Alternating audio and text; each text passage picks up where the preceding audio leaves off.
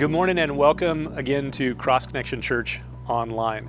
As we begin today and we come to Esther chapter 3, I want to start this morning with a question that I want you to hold in your mind for a bit.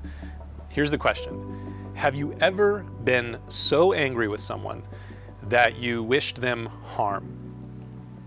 Just think about that for a moment. Hold it in your mind. Have you ever been so angry with someone that you wished them harm? Now, you kind of wonder what could cause you to be so angry with someone that you would wish harm upon them. I can think of a number of things, and most of them would probably have to do with someone doing something malevolent or evil to my family, to my kids. What would make you so angry that you would wish someone to be harmed? Now that wish, the desire to see someone be harmed, to wish ill upon someone else, there's a word for that. It's called malice. I'm assuming that it would probably take something big to cause you to be malicious. Now, just a little bit further on this. What would happen if you not only had the desire, the malicious intent to desire harm upon someone, but you also had the right and the authority, the power was in your hand to not only wish harm on someone, but to actually bring it to pass. You could have your wish and your desire fulfilled. That malicious desire that you have, you had the right for it to come to pass. It was in the power of your hand to make it so. Now again, hold that in your mind, because we're going to come back to that as we go through the text that we're going to be in today. In the New Testament, the Apostle Paul writes this to the Corinthians. In 1 Corinthians chapter 10, he says this in 1 Corinthians chapter 10, verse 11. Now, all these things happened to them as examples, and they were written for our admonition, upon whom the ends of the age have come.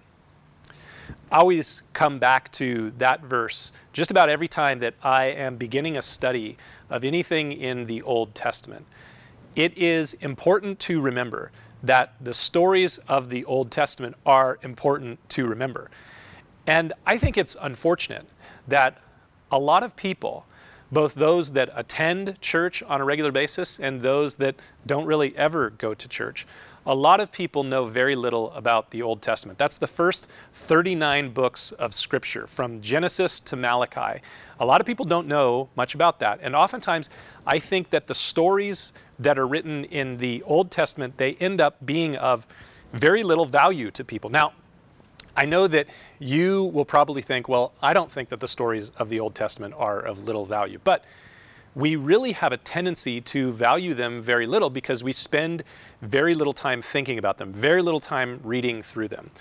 And when we do think about them, we can find ourselves sometimes wondering, what is the relevance of this story, this situation, whether you're in Kings or Chronicles or 1 Samuel or Nehemiah or Esther like we're in right now.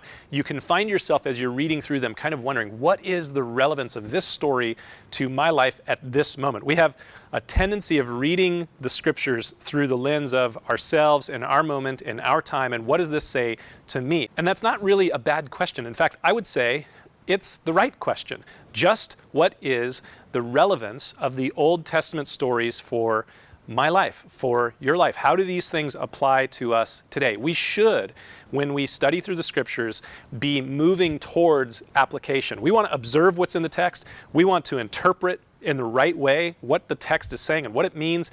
But then we also want to bring that into our moment and our time, 2021 if it were. And we want to see, what does this say to me at this moment? What does God want to speak to us? Well, again, Paul says back in that passage in 1 Corinthians chapter 10, verse 11. Now, all of these things, and when Paul says all of these things, he's talking about the things that are there from Genesis to Malachi, the stories having to do with the children of Israel. Specifically in that passage, he's talking a lot about the exodus of the children of Israel from Egypt to go to the promised land. He says all these things happened to the children of Israel, and they are written as examples for us. They are written down for our learning, for our instruction. The New King James Version that I'm reading from, it says our admonition. And it says that it is for those upon whom the ends of the age have come. So the events, the stories of people like Moses, of people like Ehud in the book of Judges, of people like Esther in the book of Esther. These stories, the events that happened in their lives, these things are not just stories, they are histories. These things happened to the people of Israel, and they were written and recorded for us. Now, how many of you think that we're living in the end of the age? A lot of people think that. I find that you see that a lot right now, and all the things that are going on in the world, in the United States politically, or with COVID and all this sort of stuff. People say, it's the end of the world, it's the end of the age. And so a lot of people think we're living in the end of the age. So if you think we're living in the end of the age, if you think that these are the last days, then these things, Paul says in 1 Corinthians chapter 10, verse 11, they were written for our instruction, for our learning, upon whom the end of the age has come. They're recorded as examples for us. Now, get this, that's not the only thing that Paul says there in 1 Corinthians chapter 10 when he says all these things were written for our admonition and instruction upon whom the ends of the age have come. He goes on, he continues in the very next verse, 1 Corinthians chapter 10, look at verse 12. He says there, therefore, let him who thinks he stands take heed lest he fall. And then this, no temptation has overtaken you, except such as common to man. But God is faithful, who will not allow you to be tempted beyond what you are able. But with the temptation, with the test, will also make a way of escape that you may be able to bear it. Have you ever hubristically, arrogantly thought, I've got this. I can handle this situation, this temptation, this trial, this test. I can handle this. I've got this. Well, Paul would say, take heed. Be careful. Be cautious when you get into that place of thinking, I've got this. I know what's going on. Or have you ever been tempted to wish someone harm? Like I asked at the very beginning of this message just a few minutes ago. Have you ever been so angry with someone that you were tempted to be malicious, to wish harm upon them? Have you ever been tempted to wish someone harm? That's pretty common. Those are temptations that are common to man. Paul says there in 1 Corinthians chapter 10, verses 11, 12, and 13. And so these things in the Old Testament, like the book of Esther that we've been studying through, these things have been written for our instruction, our admonition, so that we would be cautious when we arrogantly think, I can handle this sort of thing. Or when we are tempted, when we're going through temptations, trials, tests, we need to realize that God has written these things for our learning to prepare us, to equip us, to be able to be perseverant, to endure through those situations. So a few weeks ago, we began this study in the Old Testament book of Esther. And I'm really grateful for Pastor Jason a couple of weeks ago, Pastor Mark last week have taken us through Esther chapter 1, Esther chapter 2. And many of you have probably been tempted to think that this book, the book of Esther, has little value or relevance, especially as this book doesn't mention God once. I know that Pastor Jason mentioned that, Pastor Mark mentioned that. The book of Esther is a unique book in Scripture because there's no explicit mention of God by name or his active working in the story. But if you look underneath the surface, as we're going to continue to do over the next several weeks as we go through this book, you can see God working even if it's not explicitly mentioned in the text. So there have been people throughout history who thought, well, the book of Esther is of little value. It's of little relevance. It shouldn't even be in the canon of Scripture, the whole library of the Bible, the 66 books. Some people thought this book shouldn't be in here because, well, God's not explicitly mentioned in there. But we're going to see God working in this passage. So the last 2 weeks, Pastors Jason and Mark, they've introduced us to some of the characters of this book. First, of course, is King Ahasuerus. And then there was Queen Vashti in chapter 1. You may have already forgotten her because they moved on from Queen Vashti when things weren't quite going the way that the king wanted things to go. So we met King Ahasuerus, we met Queen Vashti, and then we met Hadassah, or that is Esther. And then, of course, Mordecai. And today I'm going to introduce you to another very important character, someone who's going to become very central to this story in the book of Esther as we go on over the next several weeks. And one of the things that is going to become clear as you get to know this new character is that there is an unnamed character behind this character. In much the same way that we've already said in the last couple of weeks that God is seen, his hand, his work is seen, sovereignly working in the book of Esther, but God is not named, he's not explicitly revealed in this passage. Well, there's another character that appears in the book of Esther behind the character that we're going to meet today that is not explicitly named, that is not clearly revealed, but there's something going on behind the scenes that we're going to see. So here's one of the keys to remember when you're reading through this book of Esther. Though God is not named or mentioned explicitly when reading the book of Esther, you will see him and his working if you look closely. And we're going to see that as we go through these chapters. But in the very same way, there is another character that isn't named explicitly when you are reading through this book, but you're going to see his working, and I'm going to say his as well. In the last 2 weeks, as you were introduced to King Ahasuerus and Vashti and Esther and Mordecai, you were told about Vashti's fail, her fall, and then Esther's rise. And now we read this, Esther chapter 3, verse 1, after these things. Now, I can't even go further than those first 3 words. I got to stop right there. After these things. Now, you may have noticed those are the very same words. If you just turn one page to the left, those are the same words that started chapter 2. After these things. So when we come to chapter 3, some time has gone by. When you came to chapter 2, some time had gone by. Chapter 1, you had the fall of Vashti. And then after these things, 4 years after these things. You don't see it in the text necessarily. You have to do a little bit of deduction and looking at the dates that are mentioned in chapter 1 and chapter 2. But what you find is that the events of chapter 1 happen with the fall of Vashti. 4 years passes. And then you have the rise of Esther. And so after the fall of Vashti in chapter 1, we had chapter 2 and the rise of Esther. But now, after the rise of Esther, another 5 years has passed. We've gone from the time when Esther is brought up, raised up to be queen, and now 5 years goes by, and we read, after these things. So there's a lot that's been going on. We move from one major event to another major event, the fall of Vashti, the rise of Esther, and now 5 years passes, and we come to this. Esther chapter 3, verse 1. After these things, King Ahasuerus promoted Haman. Again, I have to stop right there. I can't go any further than those words. After these things, King Ahasuerus promoted Haman. It is very easy to overlook what sometimes looks to us to be a very little thing, especially after really big things happen.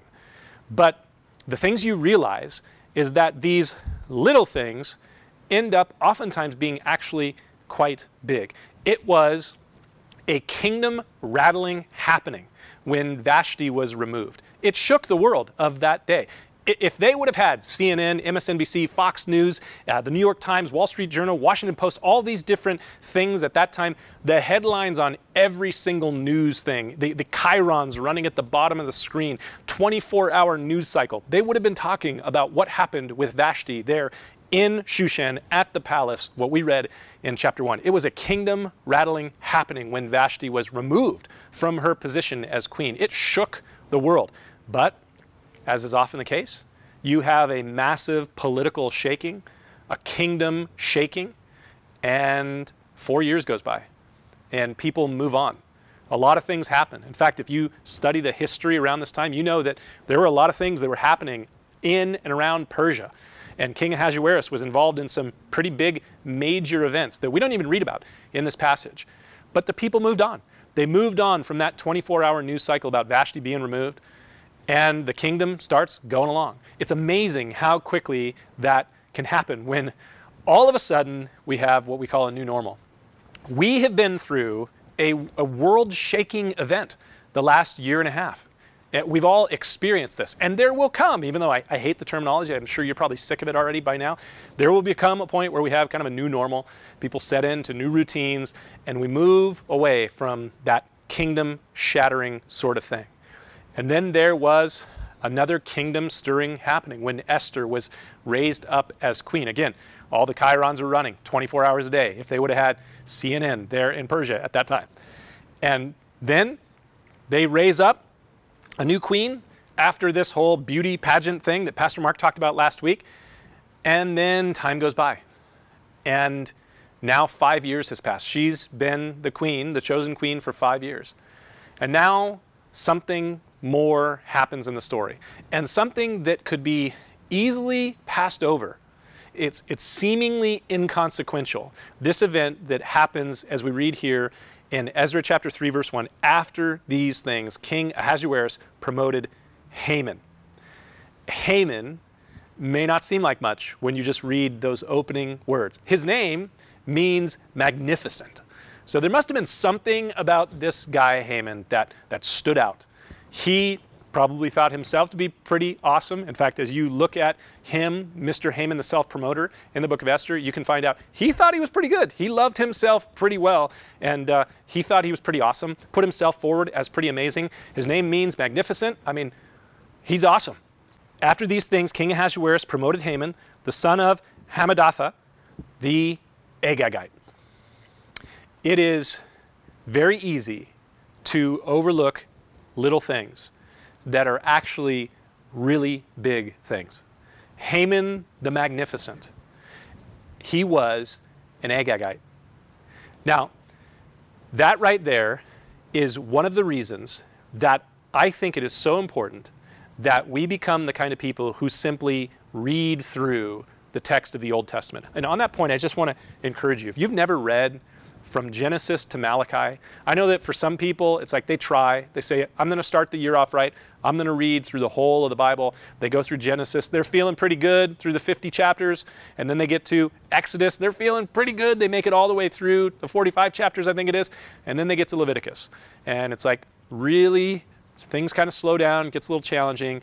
If you can make it to like Kings and Chronicles and all the different begats, he begat who, so-and-so, and this begat this person, and so forth. The genealogies of Chronicles. If you can get through that, it's a really important thing to read through the text of Scripture. And that simple reference that Haman was an Agagite is one of the reasons why I think it's really important to simply read through the Old Testament. Because that word Agagite, which is so easy to overlook, it is actually a really important key to this story. And not just to this story, but to history, and history that's happening right now, because the history of this Haman, who was an Agagite, I want to suggest to you that it continues. It keeps going. So what on earth is an Agagite, and why does it matter? Or why should I even care about that? Well, to answer that, I have to tell you another story that has nothing to do with the book of Esther, at least as you first look at it. You're going to find that it does have something to do with Esther as you go through it. So to answer the story, what on earth is an Agagite and why does it matter, or even should it matter, then we need to go back to another story that happened, or rather it started, nearly 1,500 years before Esther, all the way back in the book of Genesis, first book of the Bible, Genesis chapter 25. So if you have your Bible or your Bible app, go back to Genesis chapter 25. And when you get there, remember this, what I shared with you from Paul in 1 Corinthians just a little bit ago. All these things happened to them as examples for us, and they were written for our instruction and learning. In Genesis chapter 25, we are brought back to the story of a guy named Jacob and Jacob's brother Esau. Jacob and Esau, or maybe I should say Esau and Jacob, they were the twin sons of a man named Isaac. They were the twin grandsons of a man named Abraham. And Abraham is a central and important figure in world history, not just in the Bible. He is a central and important figure in the three monotheistic religions of the world, because Jews, Christians, and Muslims all look back to Abraham. They all look back to the stories of Abraham and Isaac and Jacob and Esau. These are very important central figures. And in Genesis chapter 25, we're brought all the way back to the story of Esau and Jacob, the twin sons of Isaac, the twin grandsons of Jacob. Esau was the older twin. And of course, Jacob was the younger twin. And in ancient times, you probably know this, far more so than now, the birthright, the birth order, and the seniority of birth order was extremely important. But if you've ever read the book of Genesis, then you know that from before Esau and his twin brother Jacob were born, they had a bitter sibling rivalry. You can read about it in Genesis chapter 25. While they were still in the womb, it appears that there was like a battle going on between these two important individuals, Esau and Jacob. And this sibling rivalry even plays into the very name Jacob. The very name Jacob was given to Jacob because of this rivalry. When Esau was born, he was the first one to come out of the womb. And he was red, the Bible says, and hairy. Red and hairy. So they named him Esau, which actually means hairy. And Harry's nickname was Edom, which actually means red. So they just said, we're going to call him Harry because he's hairy. We're going to give him a nickname Edom because he's red. So the hairy red one, Esau, he came out of the womb first. But when he did, his younger brother's hand, Jacob's hand, was holding on to Esau's heel. And so they looked at Harry, who was hairy and red. They said, we're going to call you Harry. We're going to call you Edom for short, because you're red. And they looked at this other child who came out holding on to his brother's heel. They said, we're going to call you Jacob, which means heel catcher or supplanter. And my, what an appropriate name that ends up being for this guy named Jacob. Harry grew up hairy, and he was, the Bible says in Genesis 25, a man of the field. And Jacob, the Bible says, grew up smooth-skinned, and he was a mild man, as the scriptures say. And Harry was the favorite of his father. And the old tent-dwelling, smooth-skinned Jacob was, for lack of a better way of saying it, he was a mama's boy. And Isaac, Genesis chapter 25 says that Isaac, Esau and Jacob's father, Isaac loved Esau because Esau was a hunter. But Rebekah, Esau and Jacob's mom, she, the Bible says, she loved Jacob. So you have this bitter sibling rivalry between Esau and Jacob. And Esau is daddy's boy. And Jacob is mama's boy. And you've got this problem. And years later, when they were grown up, the story of Genesis tells us that Jacob, the younger one, the heel catcher, Jacob deceptively stole his brother's birthright. And not just the birthright, but the blessing of the birthright. He deceptively stole that from his brother Esau. And his father, through deception, you'll have to read the story in Genesis chapter 25 and 26 and 27 and see exactly how it came to pass. But there was some deception that went on from this heel catcher to deceive his father to get the blessing in Genesis chapter 27. And after this happened, after Jacob steals the birth order blessing from his brother, we find this in Genesis chapter 27, looking at verse 41. So Esau hated Jacob because of the blessing which his father blessed him. And Esau said in his heart, the days of mourning for my father are at hand, and then I will kill my brother. What Esau says is, when dad dies, you're dead. This is what he says in his own heart. Esau looks at the deception of his brother Jacob, and he hates him. And he says, as soon as dad is dead, I'm not going to do it until dad's dead because it just wouldn't be right. But as soon as dad's dead, you're done. I'm going to kill you. That's what he had promised himself in his heart. So seemingly little things sometimes have really big ramifications. Let me say that again. Seemingly little things sometimes have really big ramifications. Esau is swindled out of his birthright. And there was all kinds of problems with Esau. Don't get me wrong. Jacob wasn't the only problem in this whole situation. You have to read the story of Genesis to see all the problems with Esau. He had a lot of problems as well. But Jacob steals the birthright from his brother, and there is a hatred, there is an animosity that begins to be kindled in the heart of Esau. And he says, I hate Jacob, and one day I'm going to get back at him. Now, there is so much to say about this, but I really don't have the time because we're actually studying through the book of Esther, and here I am in the book of Genesis. So I'd love to get into this, but I can't. I'm just going to give you the fast pass flyover on this whole situation. Esau hated Jacob, and he pledges in his heart, I'm going to kill him one day. But He didn't do it. If you read through the rest of Genesis, it seems like, well, maybe over time he decided that wasn't what he was going to do. Decades pass and that doesn't happen.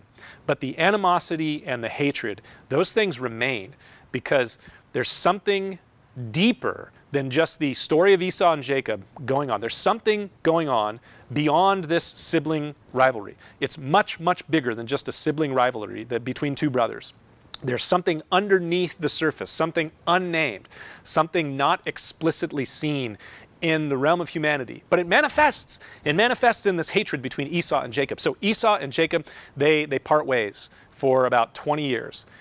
And while they are parted from one another, they both start families. And they have multiple wives. The Bible's just reporting, not endorsing these situations, but they have multiple wives, and they have lots of kids. And one of the children, this is really important, one of the children of Esau, we read about him in Exodus chapter 36. This is years later, after Jacob and Esau have parted ways, after Jacob has stolen the birthright from Esau. Genesis chapter 36 tells us that one of the descendants of Esau, one of the chief sons of Esau, was a man named Amalek. Amalek. Now, like I said, I'm skipping a lot. There's a whole bunch that goes on in the story of Genesis that I'm not going to be able to talk about today. But although there's a lot that I'm overlooking, it's all part of this big plot. Centuries later, hundreds of years after Esau, after Jacob, the descendants of Esau and the descendants of Jacob, they have become not just a few, they have become tens of thousands, hundreds of thousands. The descendants of Jacob become the children of Israel because God changes Jacob's name to Israel. I believe it's in Genesis chapter 32. And the descendants of Esau, they multiply and they grow great. And the descendants of Jacob, Israel, they multiply and they grow great. The descendants of Israel, they end up as slaves in Egypt. You know this story if you've read through Genesis and Exodus, because Exodus is the story of the descendants of Jacob, Israel. They're down in Egypt and they become a great nation. Hundreds of years pass and they're slaves in Egypt until God, through Moses, delivers them. You remember Moses goes to Pharaoh in Egypt and says, "Let my people go." And Moses is the deliverer that God uses to bring the children of Israel out of Egypt and to bring them into the promised land. But while Israel is traveling in the wilderness, headed from Egypt to the promised land, after their exodus from Egypt, we're told in Exodus chapter 17, this is like immediately following them leaving Egypt and crossing the Red Sea on dry ground and the Egyptian army being destroyed, and then they come into the wilderness. They're on their way from the Red Sea to Mount Sinai, where they're going to get the law from God. During that period, Exodus chapter 17 says that the children of Israel, as they traveled to Mount Sinai, they were attacked.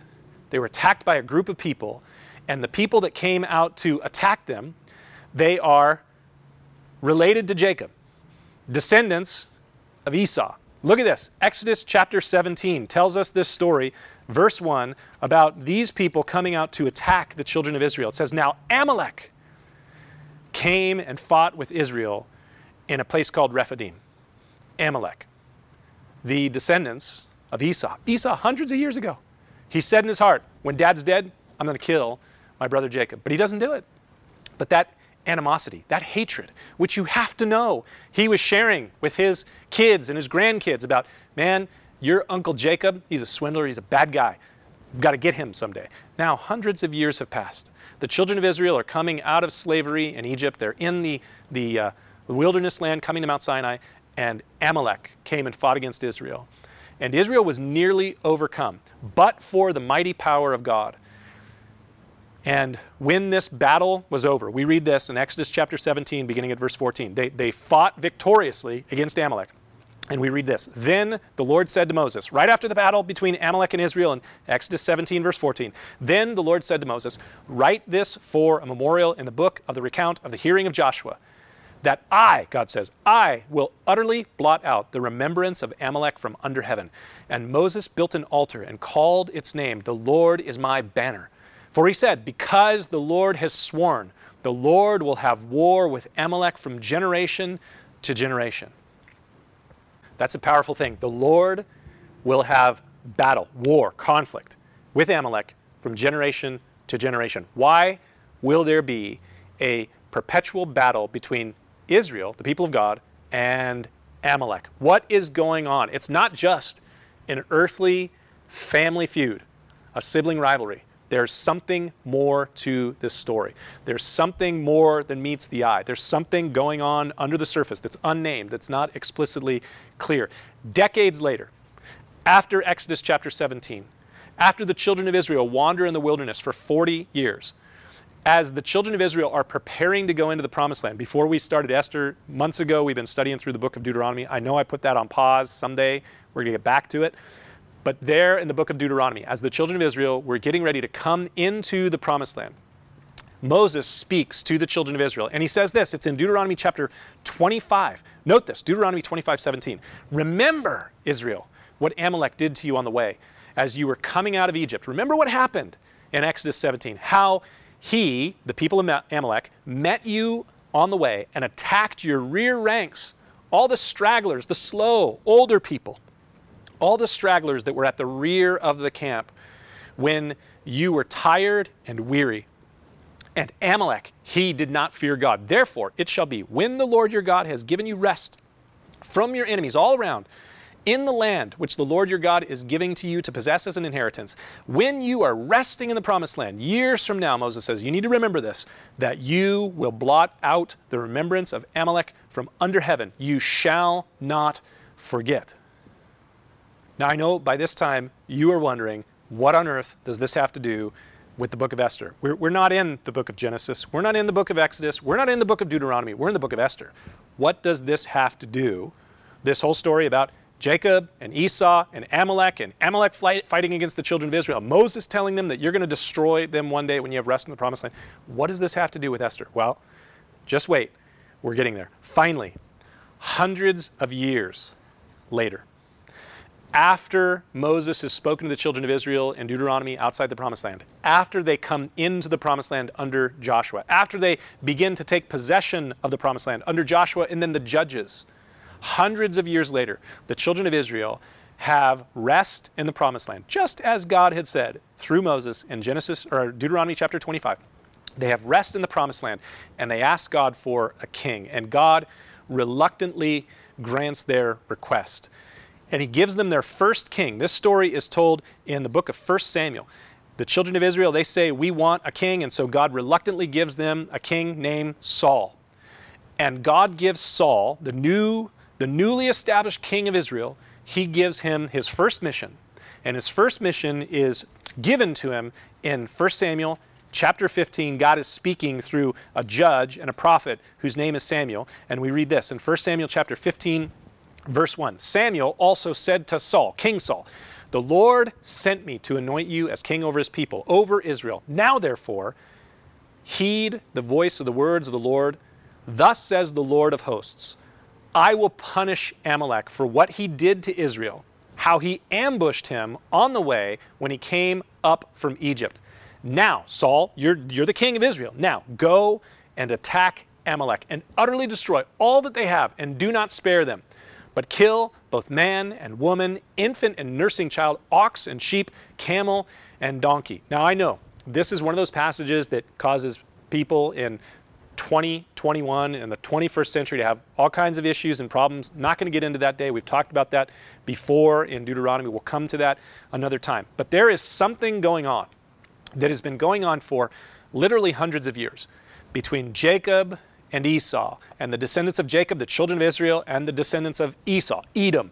And the people of Edom, Amalek, have risen up and they fought against the children of Israel. And it's not just an earthly thing, just an earthly conflict, a family feud. That's just the earthly manifestation. There's something else going on. And so now the children of Israel have rest in the promised land, just as God foretold that they would. And God says to their newly ordained king, you're going to go and you're going to fulfill what Moses had said 400 years before, and you're going to destroy the Amalekites. But if you've ever read 1 Samuel chapter 15, then you know that Saul, the first king of Israel, he did not obey the voice of God. And that actually led to his undoing. And the passage tells us that he spared the best of what Amalek had to offer. And not only did he spare the best, but he also spared their king. And 1 Samuel chapter 15 tells us that the name of the king of Amalek that King Saul spared was, wait for it, Agag. Agag was the king. There is so much more to this story, but I hope you're beginning to see the through line. People say the book of Esther has no relevance. It shouldn't be in the Bible. It's of little value. God is not mentioned. And why would we read it in 2021? What purpose does this book have for us? But there is so much more to this story, and I hope that you're seeing this through line. Seemingly little things sometimes have really big ramifications. And after these things, Esther chapter 3, verse 1, after these things, King Ahasuerus promoted Haman, the son of Hammedatha, the Agagite. And King Ahasuerus advanced Haman, the Agagite, and set him on a seat above all the princes who were with him. And verse 2 says, and all the king's servants who were within the king's gate bowed and paid homage to Haman. So the king had commanded concerning him. But Mordecai, who you met back in chapter 2, Mordecai would not bow or pay homage. All of the king's people, Haman is lifted up. He is the prince over Persia, just under the king. He's an advisor to the king and numero uno. And everybody bows. The king commanded, when you see Haman, you need to bow to the Agagite. But Mordecai, he wouldn't bow. He wouldn't pay homage. So I ask you the question I asked you at the very, very beginning of this message. Have you ever been so angry with someone that you wished them harm? Well, verse 3, then the king's servants who were within the king's gate said to Mordecai, why do you transgress the king's command? The king has said, Mordecai, we all need to bow. And he's not doing it. And all the other people around Mordecai, they say, Mordecai, why aren't you bowing to Haman when he comes through here? You have to bow. You've got to follow the king's command. But why wouldn't Mordecai just bow? What's the problem? Just give honor to this guy who the king has honored. Why won't you bow to him? It's an easy thing. It's not a big deal. Why won't Mordecai bow to Haman? Because Haman is an Agagite, a distant, very far removed cousin to Mordecai. He's an Amalekite, and there's a whole lot of history there. There's a whole lot more going on there than what we just see when we read those words. After these things, King Ahasuerus promoted Haman, the son of Hammedatha, the Agagite. We just read that so quick. We just pass over these seemingly insignificant, very little things, but they're not seemingly insignificant. They're not insignificant. They might seem so. There is no little thing. There is a huge thing here in this passage. And it's not just an earthly thing. There is a spiritual thing going on here. Underneath the surface of the story of Esther is something unnamed, not explicitly evident. Underneath the story of Esther is the story of, shall we say, a cosmic battle between God and the enemy of God. One that we often identify with terms like Satan or the devil or Lucifer.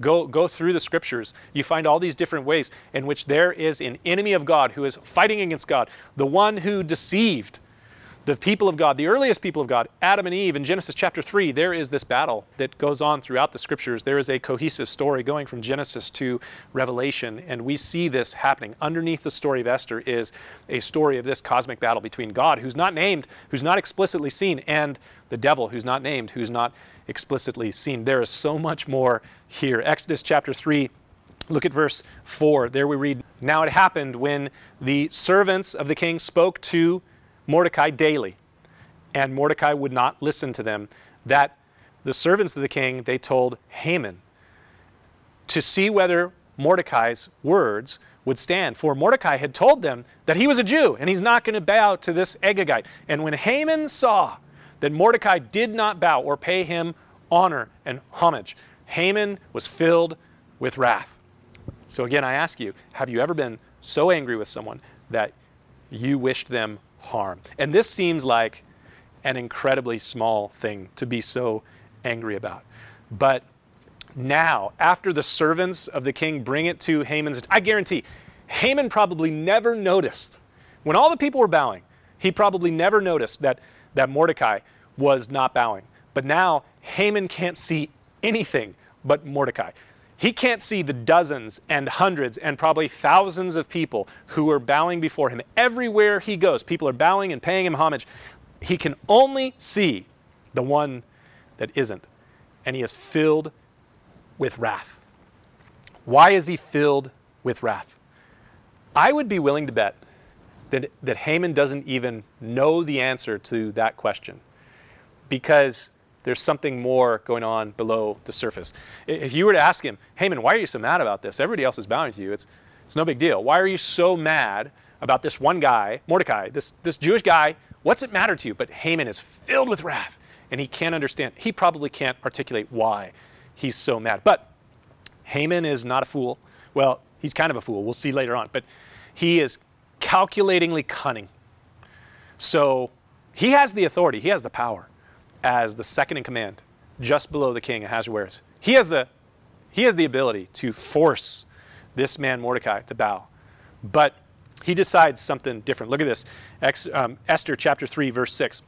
But he disdained to lay hands on Mordecai alone. I'm not just going to get Mordecai. I got something much more devious, much more cunning that I'm going to accomplish. He disdained to lay hands on Mordecai alone. For they had told him of the people of Mordecai, the Jews, instead.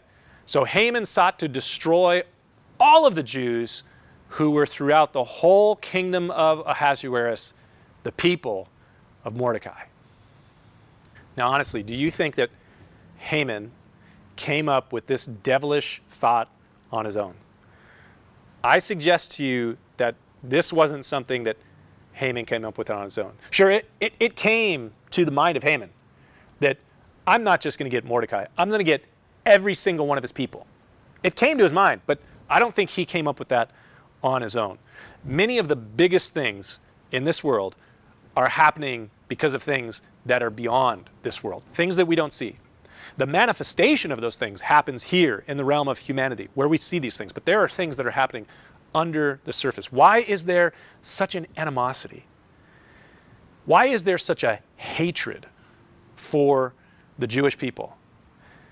Why has it been that way in that place for centuries, not just centuries, millennia? Do you really think that this is just an earthly thing? Verse 8, Esther chapter 3. Then Haman said to King Ahasuerus, there is a certain people scattered and dispersed among the people in all of the provinces of your kingdom.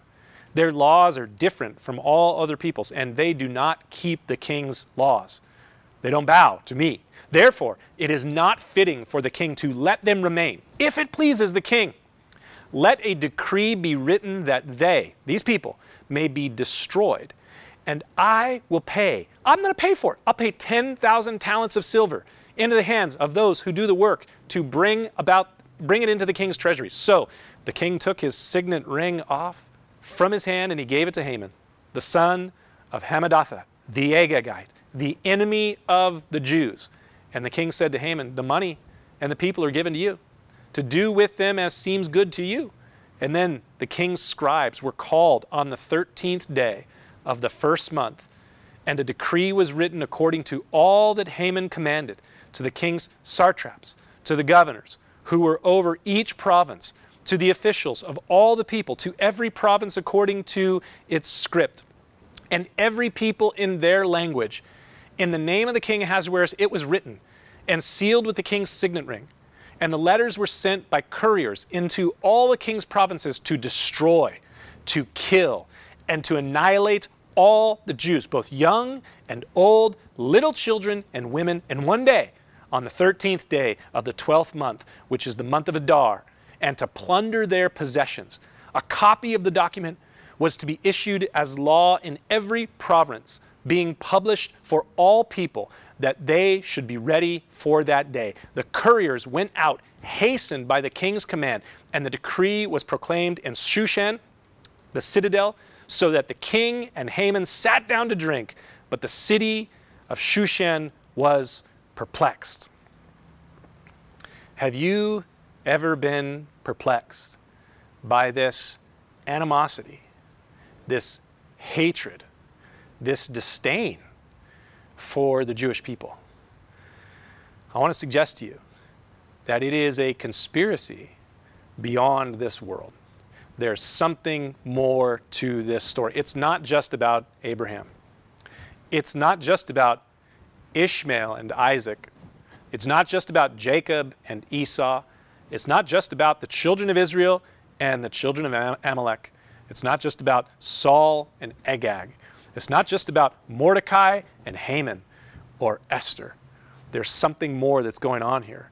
And even though you sometimes don't see God explicitly named, you don't see his title, you don't see him coming through the clouds, if you will, there's still something going on behind the scene. And even if you don't see explicitly or named this devilish spirit in the pages of Scripture, there's something going on. It's a conspiracy that's beyond this world. But to look at what goes on, you have to come back next time. Father God, I pray that you would cause us to have a hunger to look into these things. And Lord, maybe even to begin to understand as we look around the world and the things that are happening in our world, even at this very moment, the geopolitical things that happen in this world. And sometimes we scratch our head and we go, why is there this animosity between so many people and the Jewish people and so many people and Christian people? What is all of this about? Ultimately, God, there's something going on. And even though some people look at the world and they don't see you explicitly, they don't see you named or your hand coming through, there's still something going on, and you are working and you are moving and you're doing something. But there's an enemy, an adversary that is fighting against your work. And I pray, God, that as we study through the remaining chapters of Esther, that we would begin to be aware in a way that maybe we haven't been before about these things that are happening. And we'd begin to have an understanding about what all this is all about. And we'd begin to recognize that you are doing a work that you want us to be involved in, just like you were doing work 2,500 years ago at the time of Esther, that you are calling her to be involved in. And as we're going to see coming up in the next chapters, that she has a choice to make about whether or not she's going to step into that and be involved in it, to be a part of what you're doing, even though she's not sure and not entirely certain that you're going to come through and that you're going to work. She is put in that place of choosing whether or not she's going to step in and be involved. And Lord, we are in that place right now. How are we going to step into this for such a time as this? God, Lord, give us a passion to look into these things and to understand that these things that happened 2,500 years ago, they have application and implications on what's happening today. And there's a further work that you're doing right now that you want us to be involved in. And I pray, God, that you would stir us to step into that and to take hold of that. For we ask this in Jesus' name. Amen.